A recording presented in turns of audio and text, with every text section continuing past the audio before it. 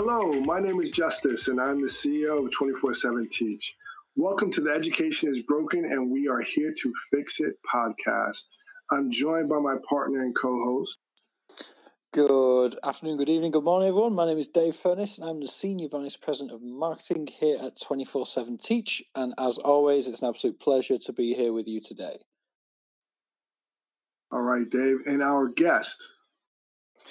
Hi, thanks again for having me, Justice and David. My name is Andrew. I am one of the newest instructional design superstars at 24/7 Teach.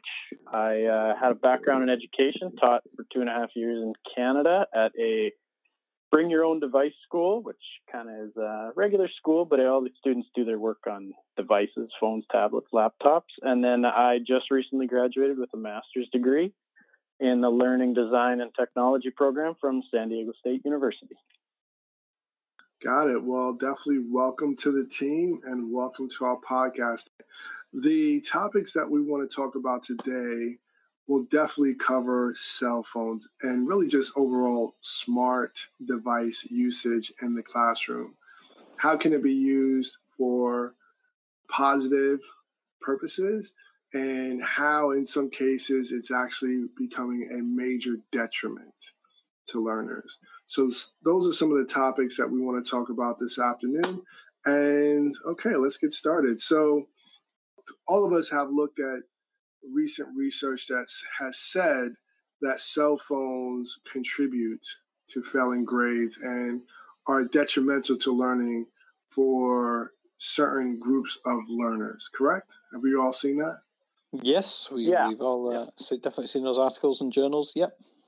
Yeah, but we also know that having a smart device really opens the door to learning. It opens up multiple opportunities to learn whatever you want, however you want, whenever you want. And the question is, how come we're not utilizing those devices in that way, and how are we letting these devices become the detriment? What do you think, guys? As being in a classroom, I found that it is a duality. There's good times and bad times where you can use tech, and my personal opinion on the matter is that it's a tool. And it can create a very powerful lesson. It can be extremely engaging, but I think all three of us have noticed there's a lot of tools out there that aren't well designed, so the students aren't really learning. So I think at the end of the day, it's the pedagogy and the engagement of the students that is the most valuable thing. The technology can ramp it up and make it a lot more interesting and modern. But if the lesson's no good, it doesn't matter if it's on a chalkboard or given out through Google Classroom or a new LMS.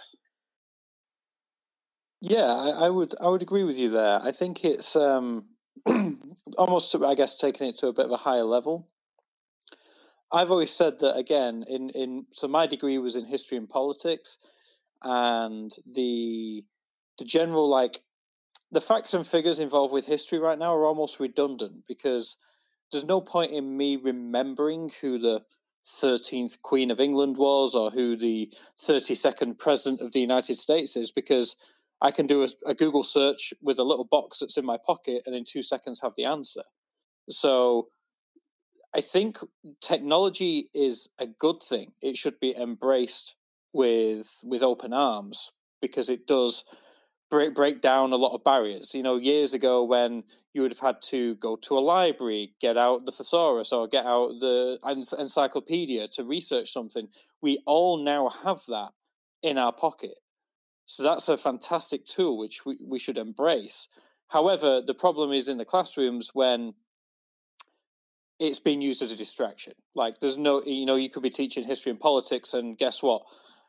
Shakespeare didn't have Snapchat, so there's no need to be using Snapchat in the lesson. There's no need to be using Instagram.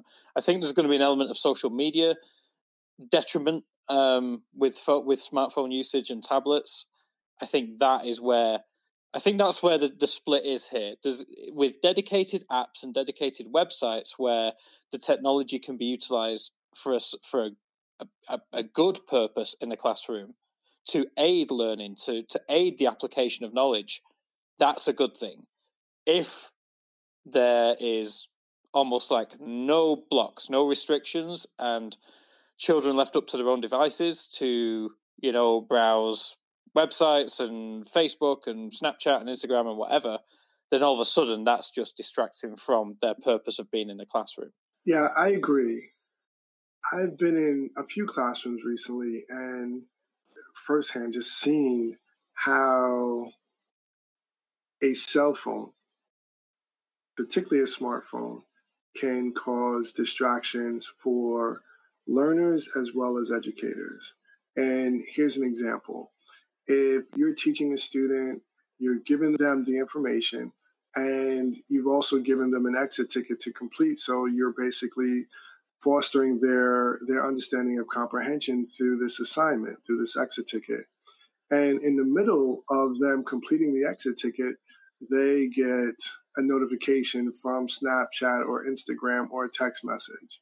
Mm-hmm. And they're stopping their work. They're stopping the mental exercises that they're using to learn and retain the information to look at this message. And the anticipation of getting the message is also causing a distraction to the point where you're having a start and stop mentality to learning, and that hinders retention.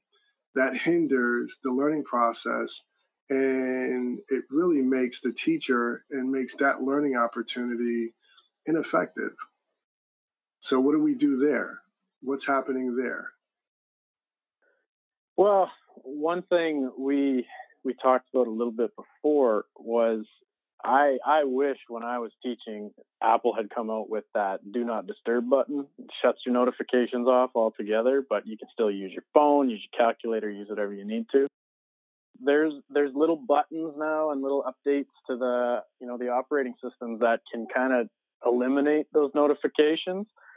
But at the end of the day, you're not going to go around and click 30 buttons on 30 phones. And even then, there's teachers who take all the phones at the start of class.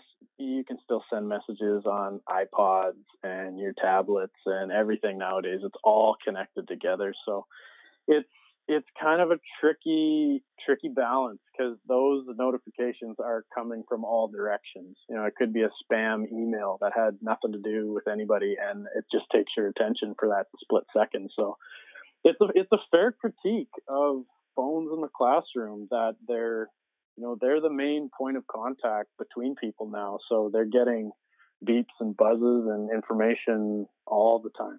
So I think that's a fair critique.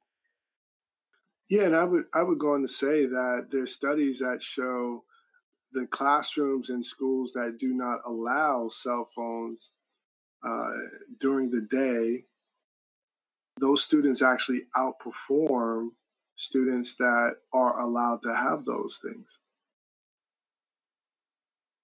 So that's the interesting point. That I saw that point come up a couple times in the articles we read yesterday, and it's true. It can be distracting, but I always tried to fight fire with fire. If you don't want your students using their phones for bad things, get them to use it for good things. And it can be as simple as just, instead of giving the document of notes pre-prepared and just sharing it with them through Google Drive, get them to type it out. And even if that seems, simple and a waste of time, well, it's an opportunity to teach 21st century skills like tabbing, formatting, bullets, how to use a word processor. And that starts as early as you want it to. And it is a 21st century skill that kind of slips through the cracks because we still do all our handwriting and spelling, which is important. I'm not trying to minimalize that at all.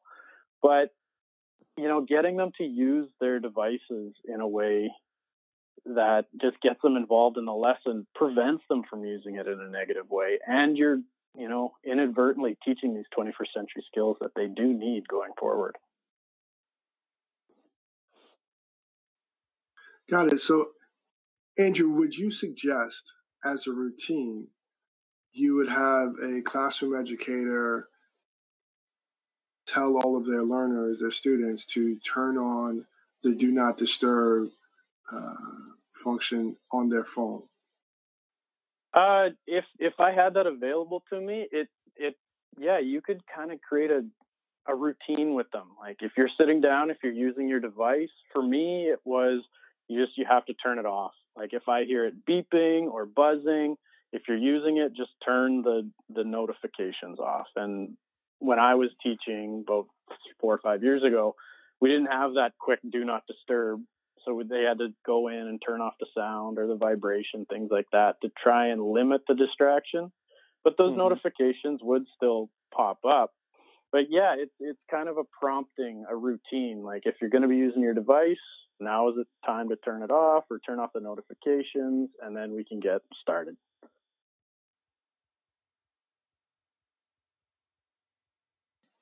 Okay. And so you were trained, or you have experience where you were able to use those devices in your classrooms with your students for a very positive nature that encouraged the usage, but also was very efficient and effective with learning. Is that correct? Yeah, I taught at my hometown school, Gibbons School, up in Alberta, Canada. And it was a pilot program for the Sturgeon School Division. The school was technically a bring your own device school. So all the students had a laptop or a tablet, or, if they forgot it at home, they could use their phone in a pinch. And there were programs for the less advantageous families to get a device supplied, but there certainly wasn't enough for everyone. So there were some struggles with parents having to buy devices. And once they saw the first group of grade sixes go through the program, and, the first 2 weeks in September when we start up, it was digital literacy. It was, teaching word processing, going through websites, blogs, Wikipedia, and looking for genuine information, how to use Google Scholar, how to format a document, write an email instead of writing a letter. So there's lots of little 21st century skills that we started with at the year. And then everything would kind of flow together. And, you wouldn't have to stop and teach them how to open a document. Or, we would, like, for years and years, we'd have to teach them organization, but they didn't have binders anymore. So we would have to teach them how to organize folders and subfolders and put their assignments in their assignments folder. And we would have, through Google Classroom, we'd have hand in and handouts folders. So I would share a folder from my drive with them, and I would just drop the assignment into the handouts folder and just let them know, all right, guys, the work's in the handouts folder, go and find it. And, after a month, you could prompt students really quickly with where to find things and where to put them. And it eliminated the students who lose their work. I was just literally going to say, I love this so much because there's no more, I lost the worksheet, or no, I can't find it. I never got it. It's like, you've just removed that whole thing. Yeah. Exactly. So it was, especially when you're teaching grade 6, some of them can be a little forgetful, they're getting up in the morning, this or that, but even, the students who try and bend the rules and get around it, they can't, because they can't lose the assignments. Like, well, it's tough. Where it is. It's blank. You're going to have to do it again. But, it's organization. So, and nowadays that is an important skill, because, the world's going paperless, and we all need to learn how to organize all this digital information, whether it's your email inbox or a Google Drive or whatever. So it was very interesting, and it was very different, and we had a lot of practice in changing up curriculums and lessons and exams and assessment, but we had a lot of really, really great support from administrators and the division, and they gave us that breath to try things that may not work, just to see what's capable. And there's lots of really great strategies, but you kind of see the duality of it. There's good and bad. But honestly, it's much, much more tilted onto the good side, because it opens up the whole world of possibilities. You don't have to use your imagination. You can get a set of Google Cardboard, little fold-up virtual reality headsets for pretty cheap, and then you can send your kids to wherever you want in the world. And so there's so much opportunity with it. To close your doors from it, I think, is just a little irresponsible.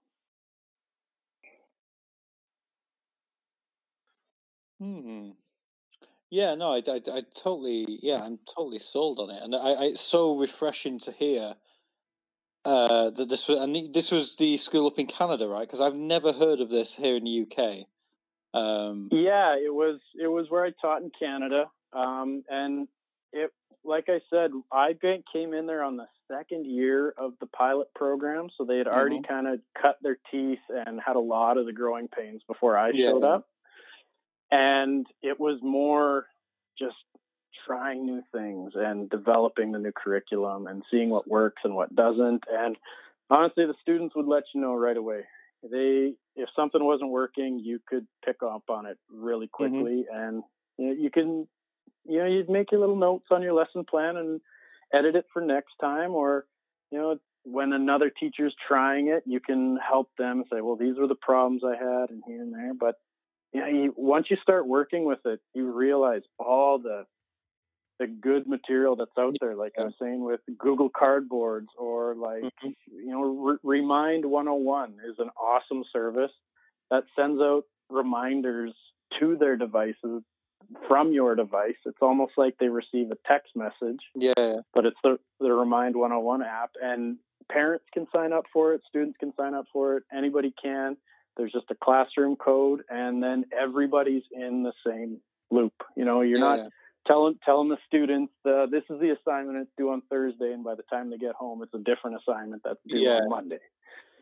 So it keeps the whole community on the same page, and you just realize all these awesome tools that are readily available. There's so much great software there these days. There really is. What was it like regarding parents? Did it take a lot of because again, thinking there's a generational shift. Like obviously, children today and youngsters and teenagers we've got right now, they're sold on smartphones, tablets. They've grown up with them. So to them, it's going to be. I remember seeing my 4-year-old godchild work an iPad better than my parents can. It's that they've been brought up with it. But what was it like getting that buy-in from the parents? Was there any sort of restriction there? Was it like, we don't want our children on devices so much? I know that's a common theme with parents at home right now is device time and everything else and attention span. Was there much I guess the question, was there much resistance from parents regarding this approach? There was, like anything new, there's a little bit of resistance with it. But you brought up the major concerns. It was screen time. Gibbons is a rural community. It's a town of about 1,500, 2,000 people, and then everybody else is spread around acreages and farms around the area. So internet access at home isn't always, it could be there, but that's debatable.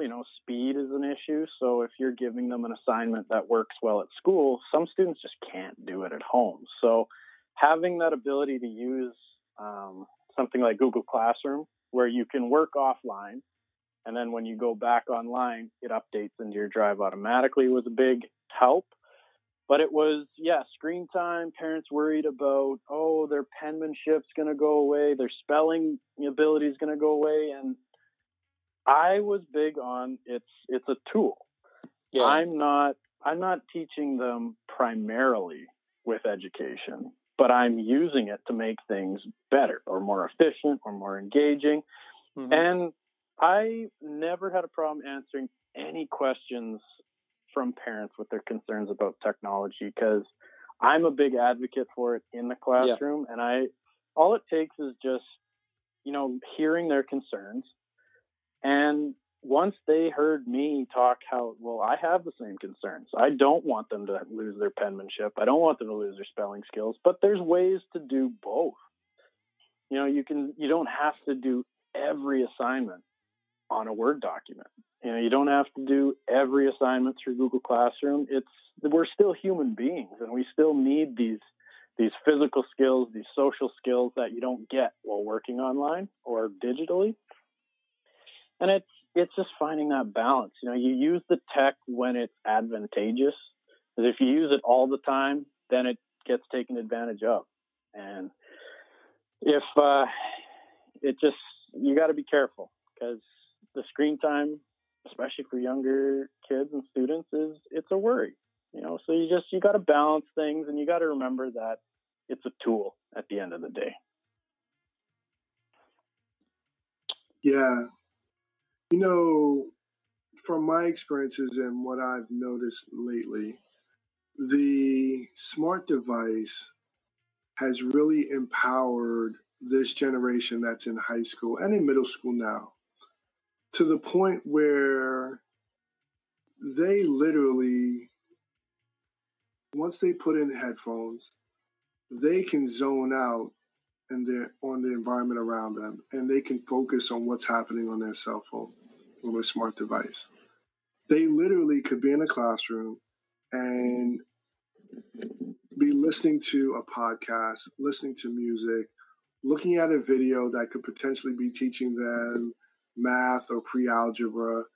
There's so many different things that they could be doing on their smartphone while they are in the classroom and while they're in school, that in a sense, the way they're consuming what's school and the way they're consuming those experiences that school used to be for us is very different. And I'm noticing when you look at kids and they walk through the hallways, they have their headphones, they have their cell phones out, and there's not a lot of communication amongst friends. The communication is, here's this Snapchat message I just sent you. I sent you a picture on Instagram. You know, we just did a group FaceTime message a few minutes ago, and we have 3 people that were on the other side of the school, and I'm on this hallway, and it's the smart device is building its own community and environment within itself, to the point where it's replacing some of the elements that school delivered and gave to learners. And if we don't find ways of how to adapt our learning experiences or our ability to provide learning experiences to them, they're going to surpass us to the point where they're not going to need the traditional idea of school. And for me, I kind of look at it as we're going into the Napster moment of education, from a post-secondary standpoint as well as from a high school standpoint. And when I say Napster, Napster was the first downloadable service for music. And it allowed people to download music for free. It allowed them to consume it with a digital format. And it basically killed the brick and mortar record store industry. And it changed the way the record industry had to operate and provide their products, the music. And we're at that point where this generation of learners are so empowered and so connected to their smart devices that I fear if we don't adapt and support them in utilizing those devices and allowing those learning opportunities, like you said, Andrew, that they're going to revolt and say, you know what, I don't need school in this way. I don't need you to learn. Now, obviously, a teacher-student relationship is something that technology could never replace. But in a sense, we have to do a better job of being able to support learners with the tools that are readily available to them. And I don't think that's happening, and it's not happening on a large scale. And I think that is a major problem. Well, I think it boils down to there's so many people trying to take opportunity of this kind of ed tech bubble that's happening right now.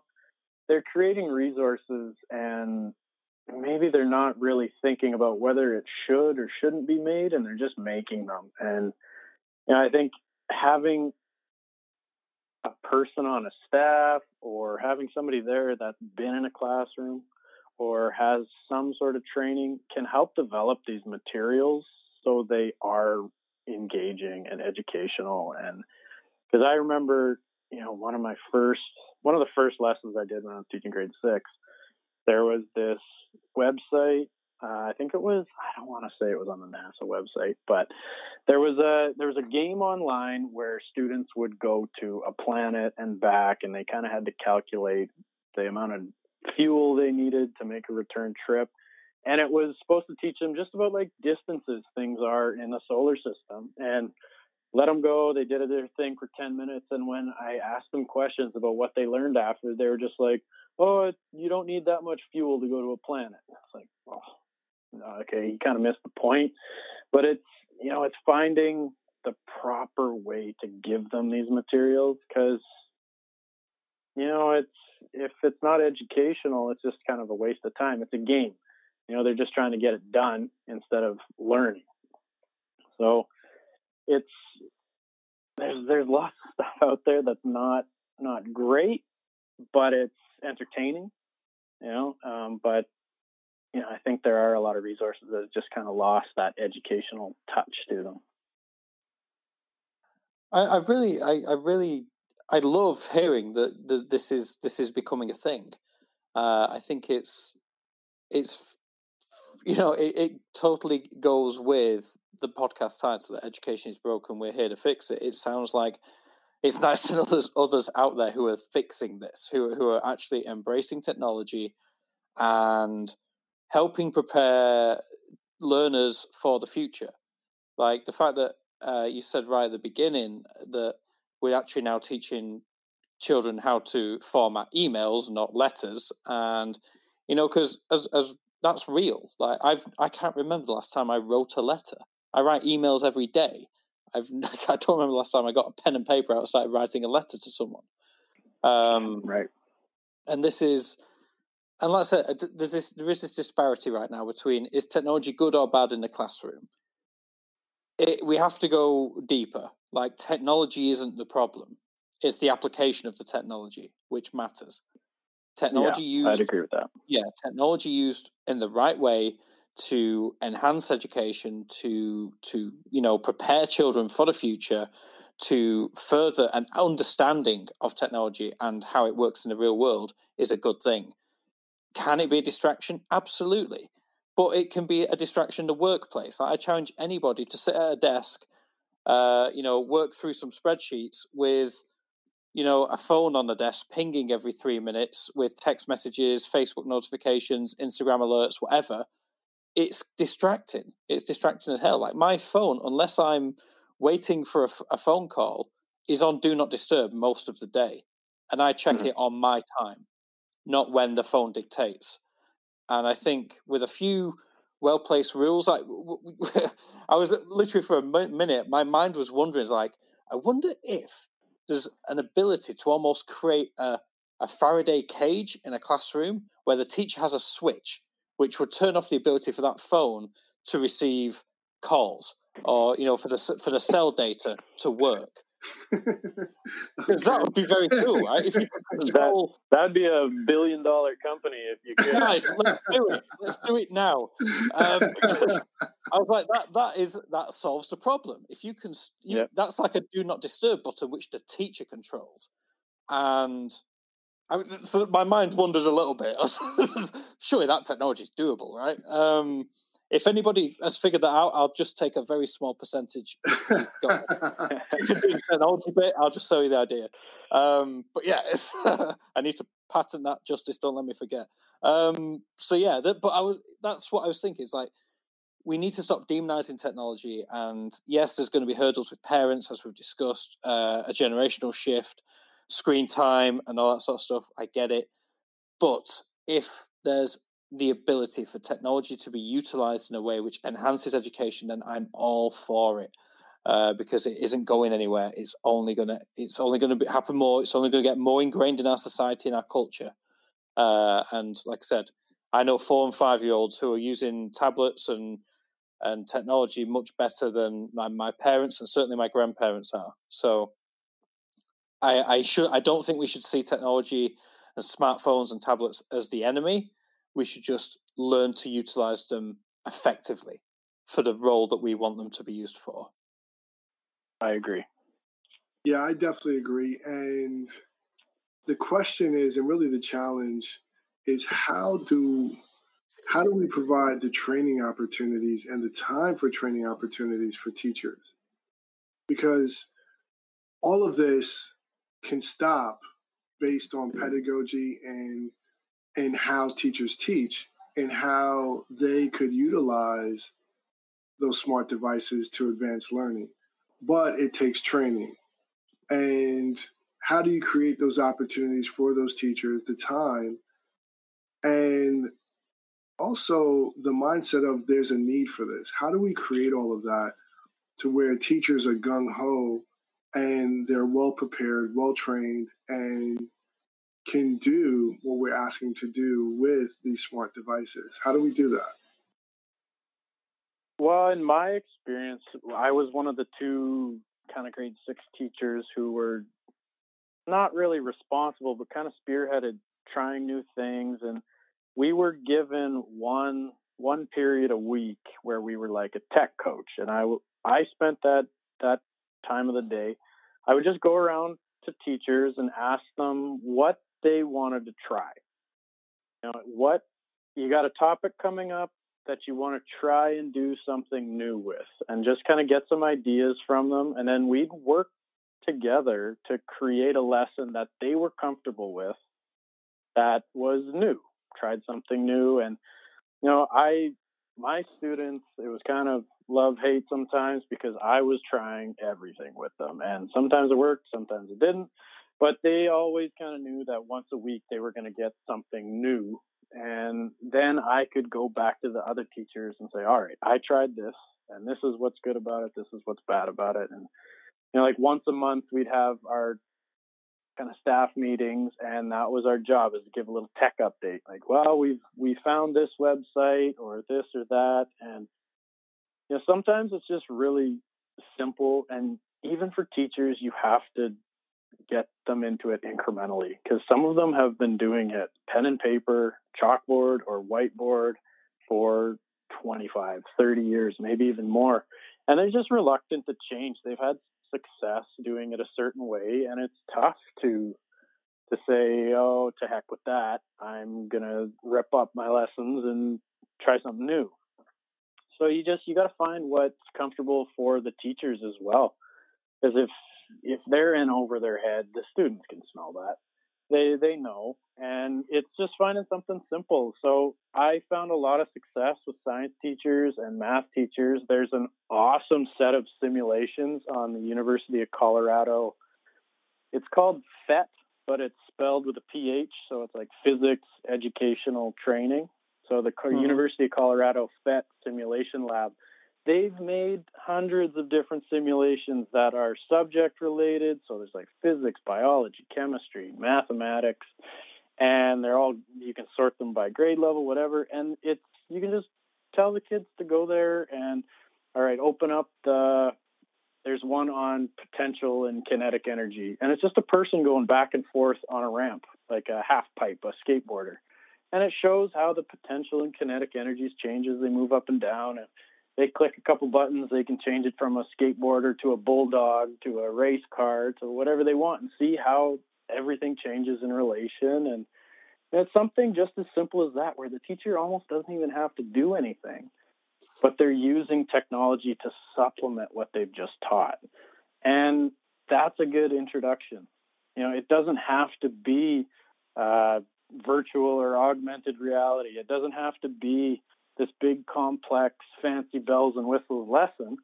But if there's resources out there that can complement what you're trying to teach, sometimes it's not as difficult as it seems. So there's a bit of a stigma that it's a lot of work to do these things, and sometimes it is, but sometimes it really isn't.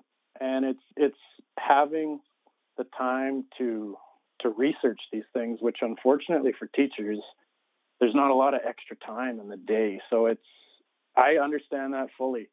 After teaching all day, grading, marking, planning for the next day, unit planning, doing whatever, coaching if you have to, you don't want to spend another hour, redesigning another lesson. So it's tough to get that time of the day, but we found leaning on each other. We were lucky we had a small staff. It was only about 10 teachers. So it was a really tight community where we could lean on each other and throw ideas back and forth. So the situation I was in made it advantageous, but it's scaffolding it. It's starting small and building up, and because sometimes you can get lost. There's so much. Yeah, well, I think that summarizes everything. Yep, I would agree.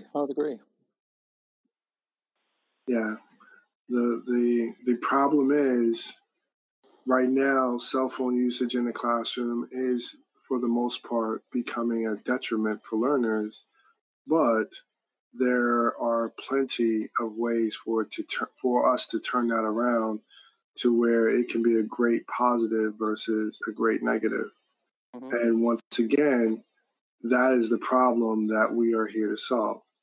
And I challenge our company, as well as anyone who's listening to this, to say, hey, how can we support educators to understand and actually utilize this technology to support learning and advanced learning in their classrooms?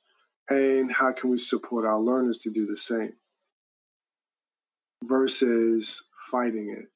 Because this is an avalanche that it's going to come down hard on us. It's not something we're going to be able to control if we don't align ourselves and learn how to utilize the technology and just the new way of learning and the new way that our students are learning. If we don't take advantage of that and adapt to them and their needs versus forcing them to adapt to ours. So I think that's the biggest takeaway that I got from this conversation and this topic. Yeah, that's the way I've always seen it.